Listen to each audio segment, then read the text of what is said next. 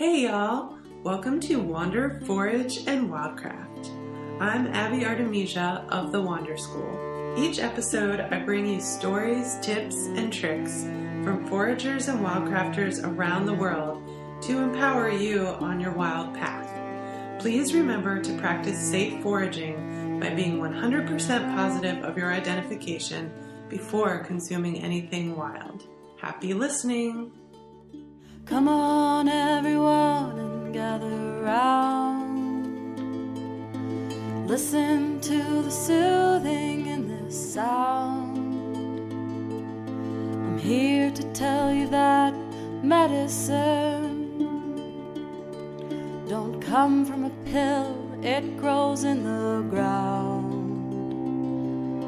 The medicine we need grows all around. Welcome to episode 5 of Wander, Forage, and Wildcraft. I'm Abby Artemisia of the Wander School, and I'm just going to jump right in today because there is so much to talk about.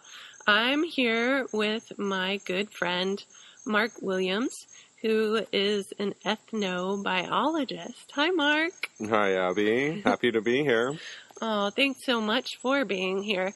Mark and I have known each other probably close to 6 years now, and he was one of the very first people I met before I even moved to North Carolina, and was so helpful in introducing me to the area and told me about the company that we both ended up working for, No Taste Like Home, run by Alan Muscat. And we were both teachers there, and now we each do pretty much a million different things. Yeah, that's true, with a lot of overlap still. Definitely. And Mark and I run into each other at conferences all over North Carolina, ran into each other at Florida Earth Skills this spring, and we'll hopefully be running into each other in Ohio next month. So we'll talk about that and give all y'all the details about what exciting events are coming up. But right now, I just want to ask you, Mark, to tell us about what is an ethnobiologist. Right, yeah, so when people ask what I do, there's, of course, different levels of complexity depending on how much time you have. But if there was just one word, it would be ethnobiologist. Of course, though, that's a kind of obscure term. And it's really a compound term built off of two other terms. So ethnology is one of the sciences of the study of human culture, like ethnic groups. And then biology, of course, is the study of all life. And so there are subsets within biology that also combine with ethnology. And so you could have an ethnobotanist that studies, for instance, the connection between people and plants specifically, and how people have depended on plants for food or medicine or for their built materials and crafts and beauty. Or you could have an ethnomycologist who studies how people have interfaced with fungi over the years for various different purposes. And I study both of those disciplines, but I'm also an avid forager and fermenter of the things that I forage. And so fermentation, of course, is bringing in this kingdom of the microbes. So that's kind of like ethnomicrobiology, depending.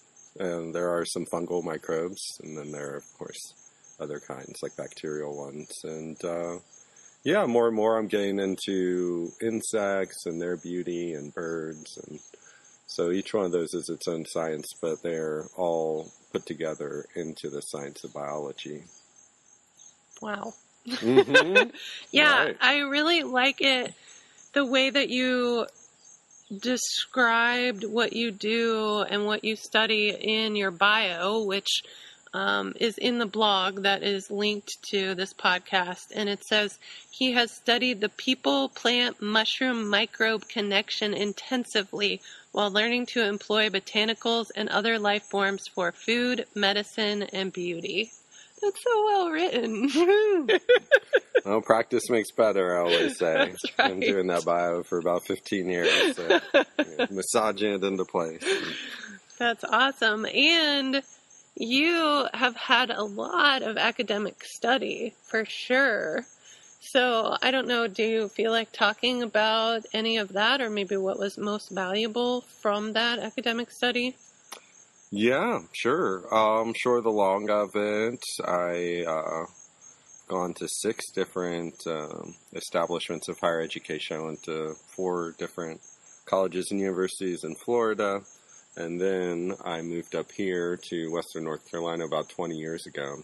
And I transferred to Warren Wilson College here near Asheville as a junior with my associate degree from Santa Fe Community College down in Florida. And really kind of, I would say that's where my in earnest career started in like 2002, and did sustainable agriculture with a minor in business there, and took most of the plant classes and really fell in love with the botany in particular first and foremost, and went on to employ that in different ways and had my own business doing food at farmers markets and catering and a restaurant and food at festivals and all sorts of things, and went on to do landscaping after that and managed the garden at Warren Wilson College. But then at a certain point I was like, yeah, I want to go back to school. I love learning. And I went to graduate school at Appalachian State University in Boone, and really focused on Appalachian studies and sustainable development as a subset of that, and planning and geography as a minor. And so basically I studied the plants of the Appalachian region for thousands of hours and then tried to frame our connection with them in a way that would look sustainable for future generations. That's great. And it's interesting to me, too, because we both have an academic background in botany, and we both have a lot of life learning in botany also, and foraging. Yeah, it would be cool for me to talk more about this later for myself and what I found the difference was, but I'm interested for you to hear a little bit of, like, what the difference was in the learning, like what you feel like maybe was the most valuable part of each, or what you did or didn't get from one or the other. Yeah, that's an interesting question, because people might notice when I was talking about my academic process, I only mentioned the last 2 institutions. I didn't really say straight botany. I said sustainable agriculture and business, and then Appalachian State Sustainable Development and Geography and Planning. So it was really kind of a roundabout way, and especially in my graduate program, it was people studying a lot of different things related to Appalachian culture and not as much about the environmental sciences as the social sciences. And so I would say that really my academic training was more about the process of learning and framing questions and doing research and writing that up, and the rigor of PhDs, pushing you through the process and curating that, and your peers and colleagues as well. And then Warren Wilson is a work college, so I was actually working in the garden and working in the food system and helping design a edible landscape for the first LEED Platinum certified dorm in the whole entire country while I was there. So those kinds of things are so above and beyond anything you could ever do outside of an institution, I think. Right. Whereas my actual learning of botany has been a lot of self-study. I've got hundreds of books, and I've been to all 50 states and 30 countries and over 200 botanical gardens. And so a lot of it has been just out there in the field, in the books, looking at the plant signs, and then learning, I would say also though, with other colleagues that are in the field. And I would definitely give credit to Seven Song from the Northeast School of Botanical Medicine is one of my great teachers, because we've been all over the country botanizing together at the Rainbow Gatherings. And certainly my first big teacher and mentor and inspiration, Frank Cook, who's actually a student of Seven Songs historically. But I would say more of my botany has been, if I had to rank it in proportion, like self-study And then some really core teachers like Seven Sung, Frank Cook, and I definitely mentioned Juliet Blankenspore and Michael Stevens for down in Florida, and Daniel Nicholson for out west in California, and various folks like that. Certainly a host of amazing people internationally as well, because I do a lot of work for the nonprofit I work for internationally.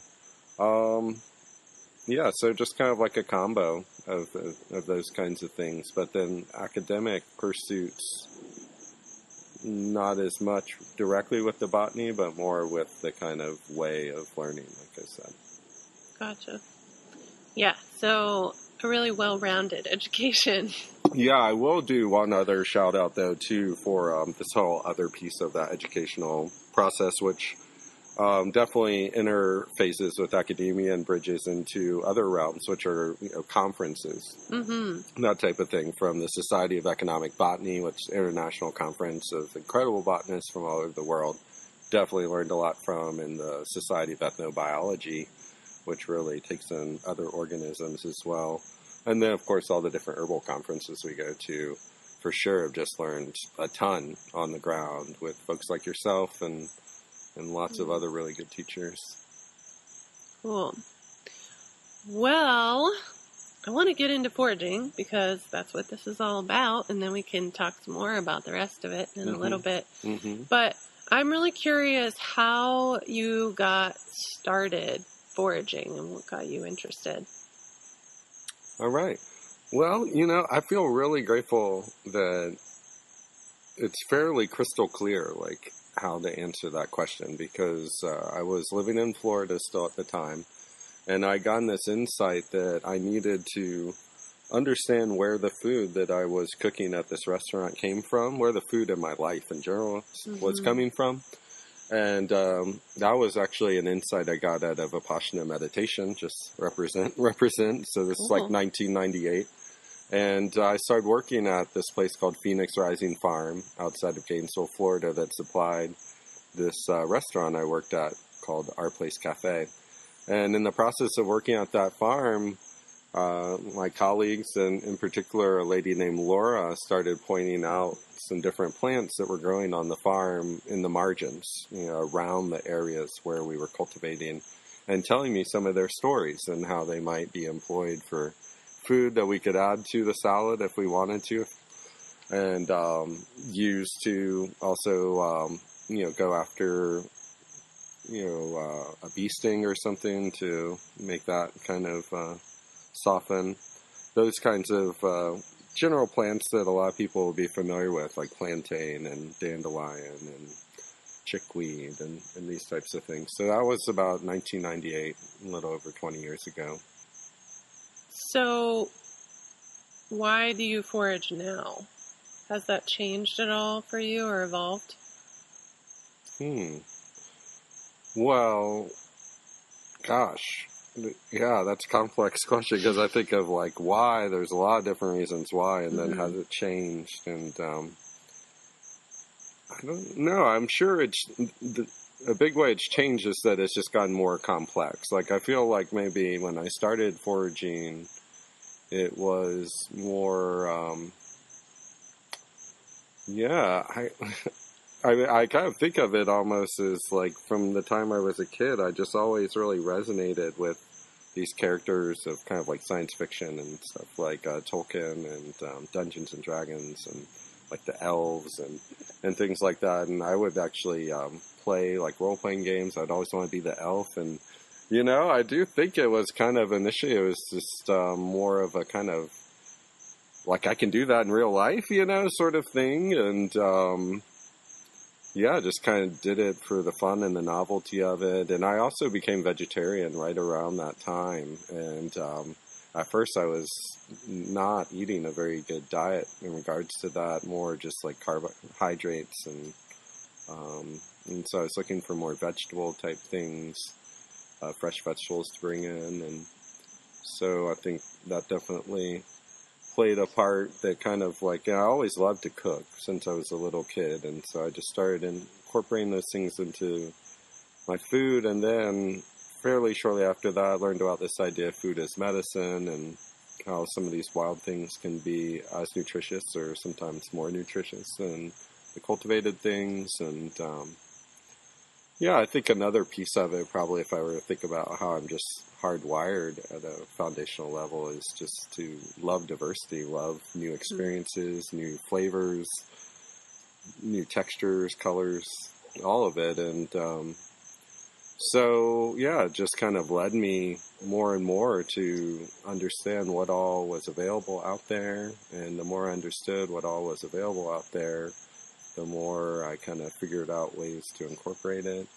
And also figured out some of the issues that are involved with the idea of wild edibles. A lot of wild edibles are exotic invasive plants that have been introduced here.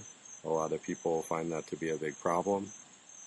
And so for me, that's kind of more of a more recent evolution, as in the last decade or something, about halfway of how do we kind of turn this problem into a resource, basically, kind of coming out of the science of permaculture. That's a big principle within permaculture, is to look at things in a way that can, basically switch up the framing and take something that we consider to be a challenge and an issue and turn it into a feedstock, or some material for something positive. And so that really has been the more recent thing with my foraging and educating people around foraging, is trying to curb exotic invasives in a certain way. And then also, of course, we have food supply issues, and long term, we won't be able to ship food thousands of miles for people. We're going to need a more localized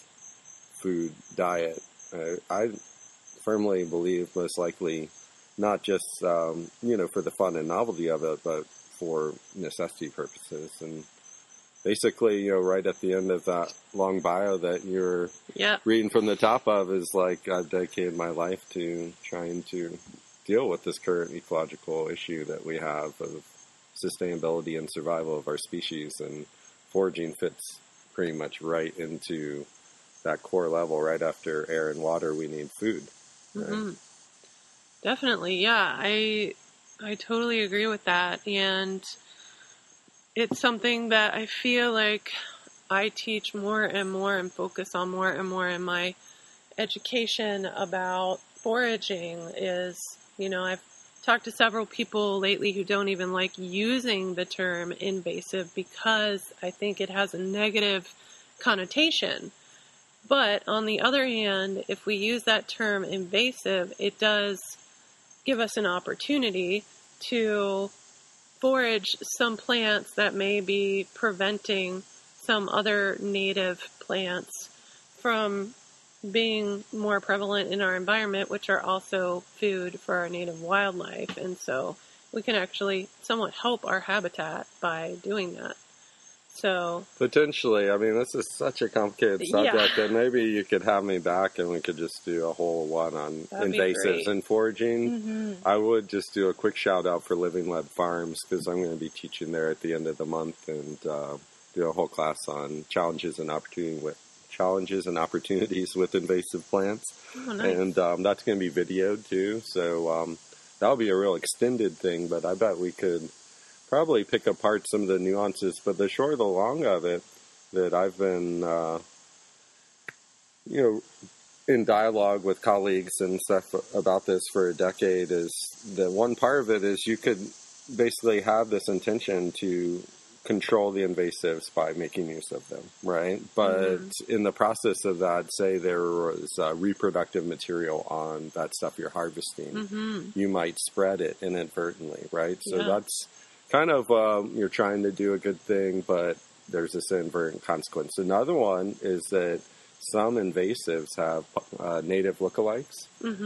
Barberry would be an example of that. Bittersweet would be an example of that. And so you might be removing the native one that might not be as common, and you're thinking that you're moving the exotic invasive one. And then you can kind of get to another extreme, and there's actually some academic research in this realm, and I definitely got to represent for Dr. Sunshine Brosey at Frostburg State University, because she's brought a lot of this information to my awareness. And so you could get to a level where the invasives are so cherished in their environment culturally and socially that people actually want to promote them and propagate them and say, you can't take these away from us because they're so important. And I was just reading an example in a book about the Biltmore Nursery, and they're talking about, people wanted to do restoration or something, and they wanted to do it to the letter of the exact planting of an historic planting. Well, historically, people are planting a lot of these invasives now that are escaped on the countryside, and so they recommend, well, don't do that, but then with this kind of like caveat that unless you absolutely have to for exact, representational accuracy for the period that you are trying to reproduce. And it's like, well, I don't know. I think, well, anyway, we all have our different priorities. Right, so. Right. Yes. Yeah, but that brings up some really good points. I think, it's not as simple as we sometimes make it. Like, oh, we'll just harvest these invasives and it'll be great.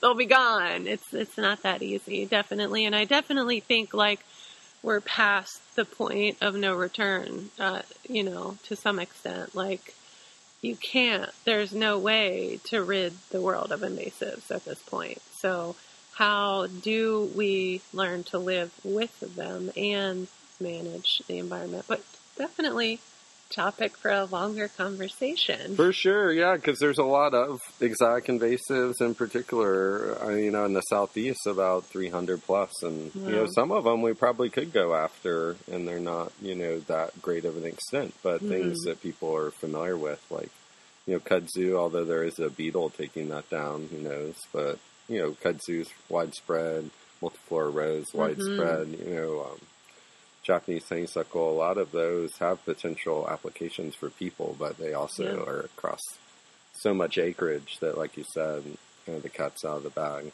Yeah.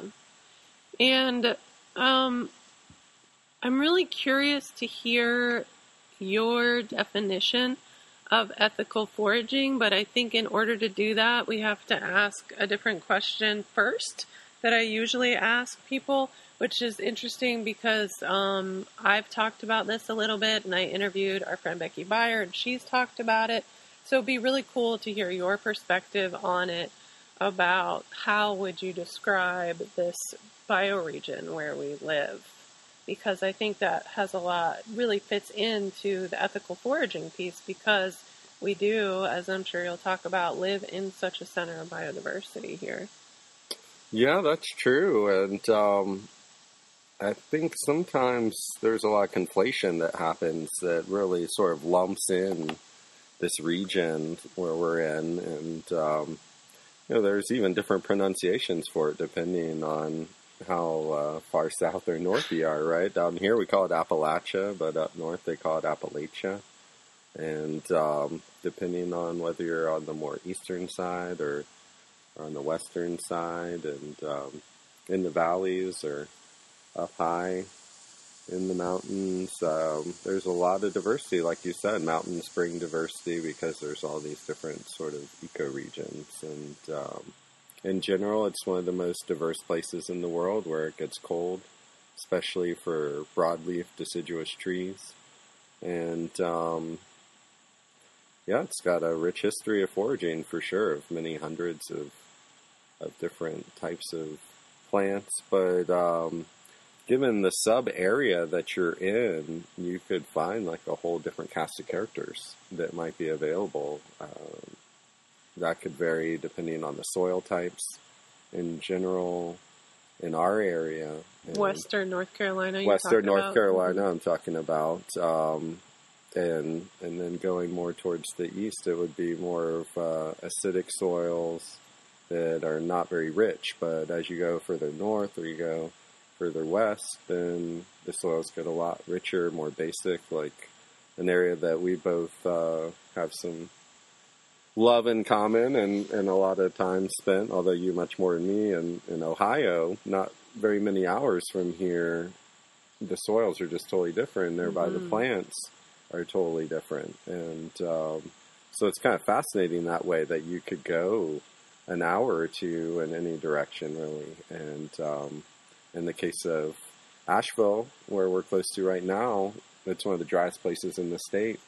But you could go like hour and a half, 2 hours away from there towards Highlands and Cashers, and you're in one of the wettest places in the whole country. You know, so a lot of that really informs the different sort of sub-type groups of plant assemblages that happen in the Appalachian region. Yeah, and I think that has a lot to do with ethical foraging too, informs that ethical foraging, because people will often ask me, like, how much is okay to harvest? And the longer I forage, the less I have a pat answer for that. Yeah, good. So I'm curious to hear what your opinion is on that. Yeah, I'm in the same boat as you. You know, when I first started, and I've certainly been on walks with some of my teachers where there are these kind of, you know, pat sayings about, you know, you pick one out of every 5 plants or one out of every 10 plants or something like that. But when you're talking about hundreds of different kinds of plants, and then you're talking about all of these different, you know, ecotypes, basically, then that can kind of fall apart. And there's some plants that are really threatened and even endangered, maybe, that there's been some good scientific study on. What does an ethical wildcrafting type of thing look like with ramps, ginseng, those types of things? But that's just a couple. And, you know, I guess where I would frame this, for me, first and foremost, is that I focus almost all my foraging on exotic invasives or on natives that are super prolific and very common. And then would go into another tier of how I would interact with things that are less common, and take it kind of on a case-by-case basis. But I think something that's really important to point out, especially anybody listening locally from this area, Western North Carolina, because I do feel like this is a concern for sustainability as time goes on. We have hundreds of people that like to forage around here. And there are certain areas around here that are atypical for the region at large. And they will have a large amount of things like ramps, or pedicularis would be another common one that lots of people might want to forage for medicine. But those patches are fairly rare in the tapestry of the overall region, right? So that's this idea of being locally abundant but regionally unusual, or maybe even rare. And just to make that connection with people, because they might find a patch where it's like, oh man, there's thousands of these, but then you could walk for miles and not see another single one. Yep. So just kind of making that connection, I think, is really important. Definitely. Thanks. That was great. So, speaking of foraging, you are giving us this awesome recipe for a wild hummus, which I'm really excited about because I have never seen a wild hummus recipe.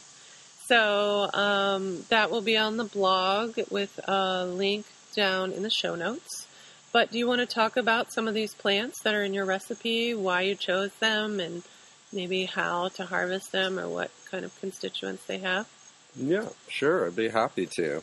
And I do want to say just, and I know we might get into this more, but just to make sure, because on the subject of ethics and everything, United Plant Savers comes up as an organization that's really dedicated their mission to really promoting the sustainability of especially medicinal plants that are often wild harvested. And I work a lot with them. They have an amazing sanctuary in Ohio, and a big event coming up in celebration of their organization in September.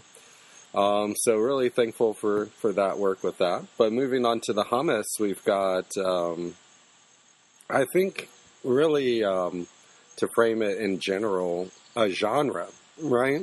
More than an exact recipe. And this is something I really picked up on from Frank Cook too, in relation to a number of different types of kind of like core menu items. And so hummus basically is a kind of bean dip, right? Now, there are some interesting ideas, I guess. I'm just thinking about this real time, and gosh, this could be, once again, a whole nother talk. But, like, obviously, hummus comes from the Mediterranean and the Middle East, so if you were to ask somebody in Lebanon or in Israel or, Jordan or whatever, what is hummus, they would have a very definitive idea around that. And whose is the best hummus and exactly what needs to happen to it.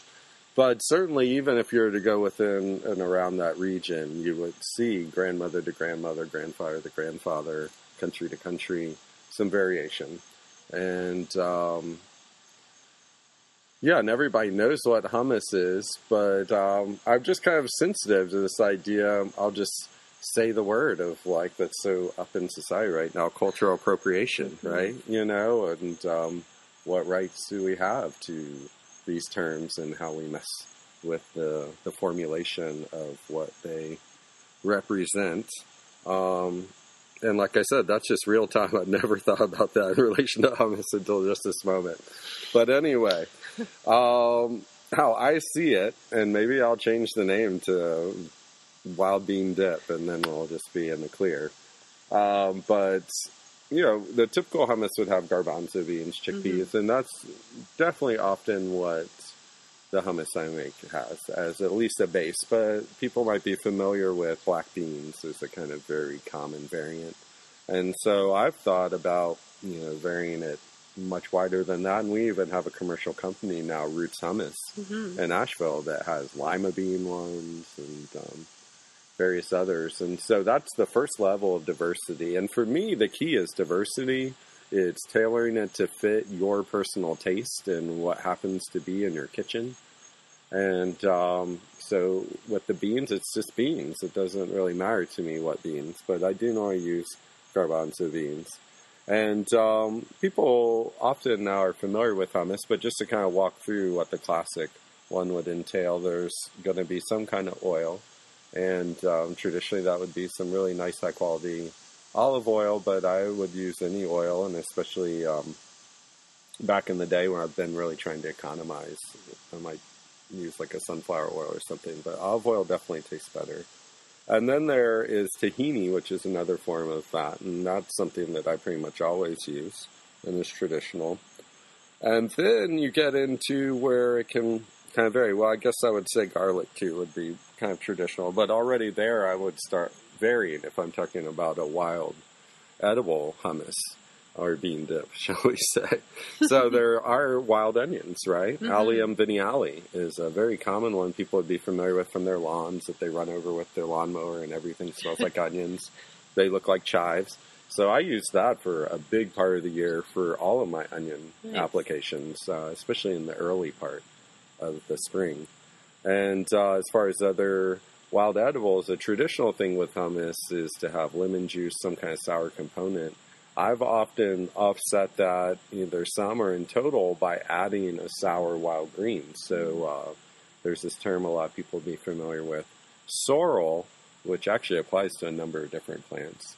But the main ones that I would use is some kind of wood sorrel, scientific name oxalis, a lot of different species, or what's often called sheep sorrel from the Rumex genus, Rumex aceticella.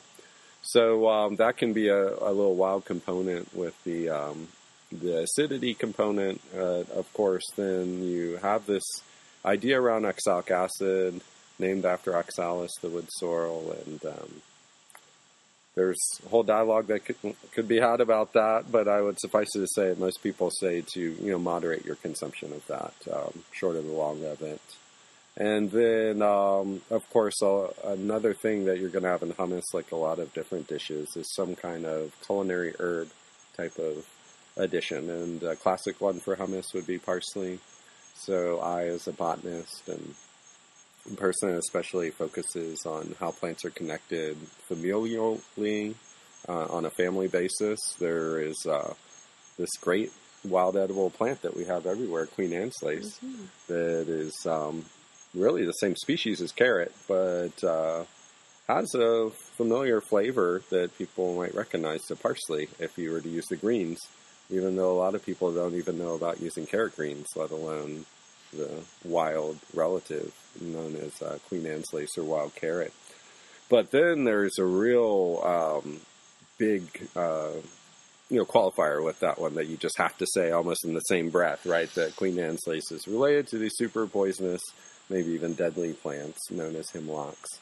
And I gather people have been poisoned and even died in confusing edible members of that family with, or everything's edible once. I'm trying to change that. But what I was saying is, right?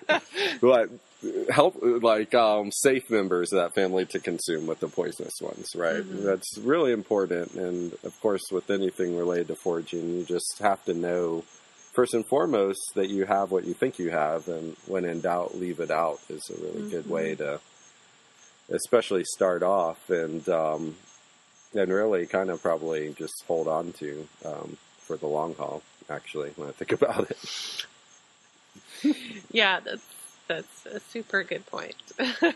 Yeah, so to reiterate, you don't have 100% positive ID on that one, leave it out. Would be, I think, a good recommendation. Yeah, I mean, the carrot family in general, I mean, that's what's so important about families, right, is that there are some families that you can kind of be a lot more open and loose about, like the mint family, if you know something's in there. But, yes, this carrot family has a number of really choice edibles, both cultivated and wild, and some really poisonous wild plants. And so it's one that really takes a next level of due diligence. And I would just do a quick shout out to, lastly, that there would be some spices often that you would include into that type of traditional hummus, paprika, cumin being a couple. But I've really broadened that out too. I really like to add turmeric. It's one of my favorite all-time plants in the whole entire world. And also just a pro tip for folks, and I would love to literally see more pros doing this in the realm of commercial hummuseries, if you will, is to add a little miso, both because you have this umami flavor that you get from a fermented product, but then you also have this probiotic effect that you get too from it being a fermented product. And so that really, I think, will take your hummus at the next potluck or in the marketplace in your local natural food store to a whole nother level. Definitely. I'm curious, have you ever tried putting some sumac on the top of it? Right. I thought about sumac. I thought about paprika, red powder, right? So certainly a sumac, and that's a really neat overlap between the Middle East Mediterranean and Appalachia, is that they have a sumac that they use to flavor in the Middle East and the Mediterranean. And yeah, some folks locally have taken to using our local sumac in a similar way. And I would say I'm one of those, although not, a whole bunch. Just kind of for more special occasions. Yeah. And we are, to clarify, talking about the red berries of the sumac. The white berries are poisonous, poison sumac. That's true. Same family as poison ivy, which also has white berries. So red berries are good.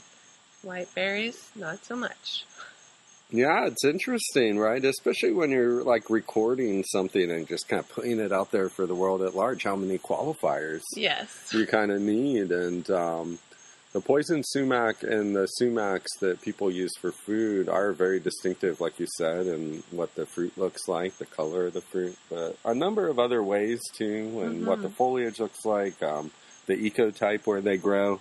And anytime you have something that is really potentially damaging, then knowing, 2-3 different ways to make sure that you're sure that you have what you have and not what might hurt you is really going to be important and helpful. For sure. And as our friend Alan Muscat says, a field guide has 2 legs. So the best way to learn this stuff is to take a walk with somebody like Mark or myself or No Taste Like Home or anyone else who has good knowledge. Well, I do a shout out there for, because I can imagine this going to a lot of different places. There's a forager in Florida, Green Dean, and he has a list of foraging instructors for the whole country on his website. So you can find somebody potentially local to you. But yeah, I mean, I'm a big fan of books, like I mentioned earlier, big fan of YouTube and, you know, basically all of the resources at hand. But I think one of the biggest issues, especially for a novice that is not humble enough, is that you kind of don't know what you don't know. Yeah. And that no resource is ever fully complete. And so you might be missing something, and then you kind of want to force, you know, a round peg into the square hole because the round hole's not there in the book, you know, or like featured on the website or something. And oftentimes when you're with an experienced person, they know those things and will, or you can at least have a back and forth for your own personal issues around recognizing those things, you know, because the classic question is, are there any lookalikes to this plant? And a classic answer for a really knowledgeable person is like, not for me, but exactly. For a novice, yeah, there could be a whole bunch. Yep. And who am I to say which ones might be the lookalike for you? Yeah, know? I always say that's the hardest question I get asked. Could be, right? Yeah. There always could be. Well, that's awesome. Thanks so much for that recipe. I'm super psyched to try it. And again, that will be on the blog, so check that link in the show notes. And real quick, I am curious, do you have any tips for beginning foragers or just folks who are just starting to get into wild plant identification? Yeah, I mean, of course, being an educator, lots of tips. I'll try to, you know, consolidate and just say, be humble first and foremost, you know, and go slow. And better to know a few plants well than a lot of plants kind of in a partial manner, because there's a lot out there. But to just kind of incrementally build up your catalog and kind of figure out what's the most common and the most tasty, you know, basically those kind of A-level things around, and really work with those for a while and kind of even figure out how you like to employ these types of things to begin with. But like you said, experienced people, you just can't really, you know, get beyond that. But then there are some pretty good books like the Pearson's Field Guide to Wild Edible Plants and Francois Coupland's book to the Encyclopedia of Edible Plants of North America. And yeah, then there's people just like these incredible personalities like any field out there. Like I think of, not exactly sure how to pronounce his name, but Pascal Baudar, or Baudar, out in California. I mean, gosh, following his social media presence is enough to light up anyone for life about how incredible this, you know, way of being can be and look and taste and feel. And yeah, kind of joining clubs. You know, we've talked mostly about plants, but there are a lot of also mushroom clubs in various different areas around the country that can be really great way to be with a bunch of knowledgeable people and collect things and really get down the identification appropriately. And I mentioned my path around botanical gardens. I think that's a fabulous way to learn the plants because they're all labeled. Yeah. You know, they're in the flesh. And so that's also really nice. And yeah, some other great foragers online too. Adam Harriton, Learn Your Land comes to mind, just like off the chain with YouTube type stuff. So, you know, like anything in this day and age, it can be a multimedia endeavor, but certainly there's no doubt that there's no substitute for just being out there in the flesh, using all your senses, your sense of touch and your sense of smell, your obviously sense of taste where appropriate, and really kind of connecting the dots in all those different ways. Yeah, that's great. Thanks. I'll put links to those resources too for folks to find them. Yeah. So, I want to make sure before we're done to talk a little bit more about what you're involved with, because you're involved with some pretty amazing projects and organizations. And I think number 1 would be Plants and Healers, and number 2 would be Botany Every Day. So do you want to talk a little bit about those? Sure, I'd love to. And those things are kind of pretty much intrinsically tied together, too. The Plants and Healers International nonprofit that I work for and help direct basically is something inspired by Frank Cook, who passed away 10 years ago on Monday, August 19th. And in his passing, he had traveled all over the world and stayed with all sorts of different plant people and healers and taught thousands of people about what he had learned. And a number of his friends and family came together to start this nonprofit to continue his work. And so we've done that in a number of ways. First, kind of from an archival basis of trying to make sure that his different writings and recordings are available to people that are interested. And then also then to carry forward his vision in various different ways of connecting plant people, healers in particular, all around the world. And we've led trips to various different places internationally, and we are working on some various publications based off of that field work. And yeah, we've got recipes, we've got suggested reading lists, we've got links to various different events and all sorts of other resources on our website. And then Botany Every Day is a real specific thing of Frank's lineage that was born out of basically specifically wanting to continue an online class that he had done for 9 years, and really speaks to the evolution of technology, because when Frank did it, he did it by email, if people might imagine something like that. But in his passing about 10 years ago, I brought it to a website format, and basically I've continued to administer it. So working on 10 years now with that, and it is a class that's still available by donation in the tradition of Frank at botanyeveryday.com. And then that website has a whole bunch of other resources, especially suggested reading lists and some plant lists and lots of other things like that. And that also hosts the various different events that I'm doing here locally in Western North Carolina and abroad. For people that might want to find me somewhere down the road, you could do that Botany Every Day. And yeah, both of those, of course, have various other presences besides websites. So each one has a Facebook page that folks are welcome to join. And then with Instagram, we just have a Plants and Healers International Instagram is the main way folks could find me through that medium. Cool. Well, that answers that question. Where can folks find you? Mm-hmm. So I will put links to all of that in the notes as well. And is there anything else you want to share about upcoming events or anything you're excited about? Anything we haven't talked about?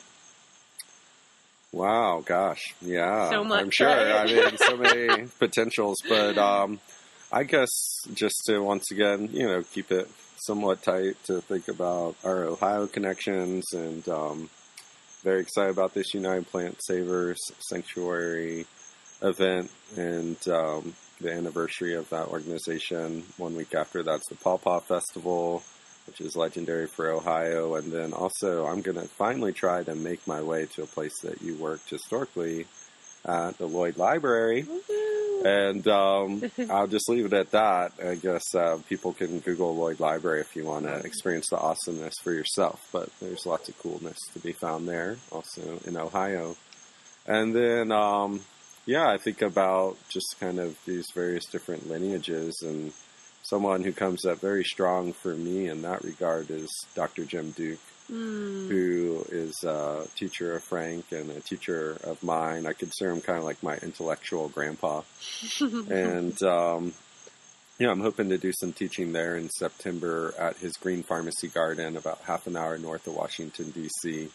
And so if people are ever in that area or happen to live in that area, you can check that out. They have a lot of different classes, incredible botanical gardens.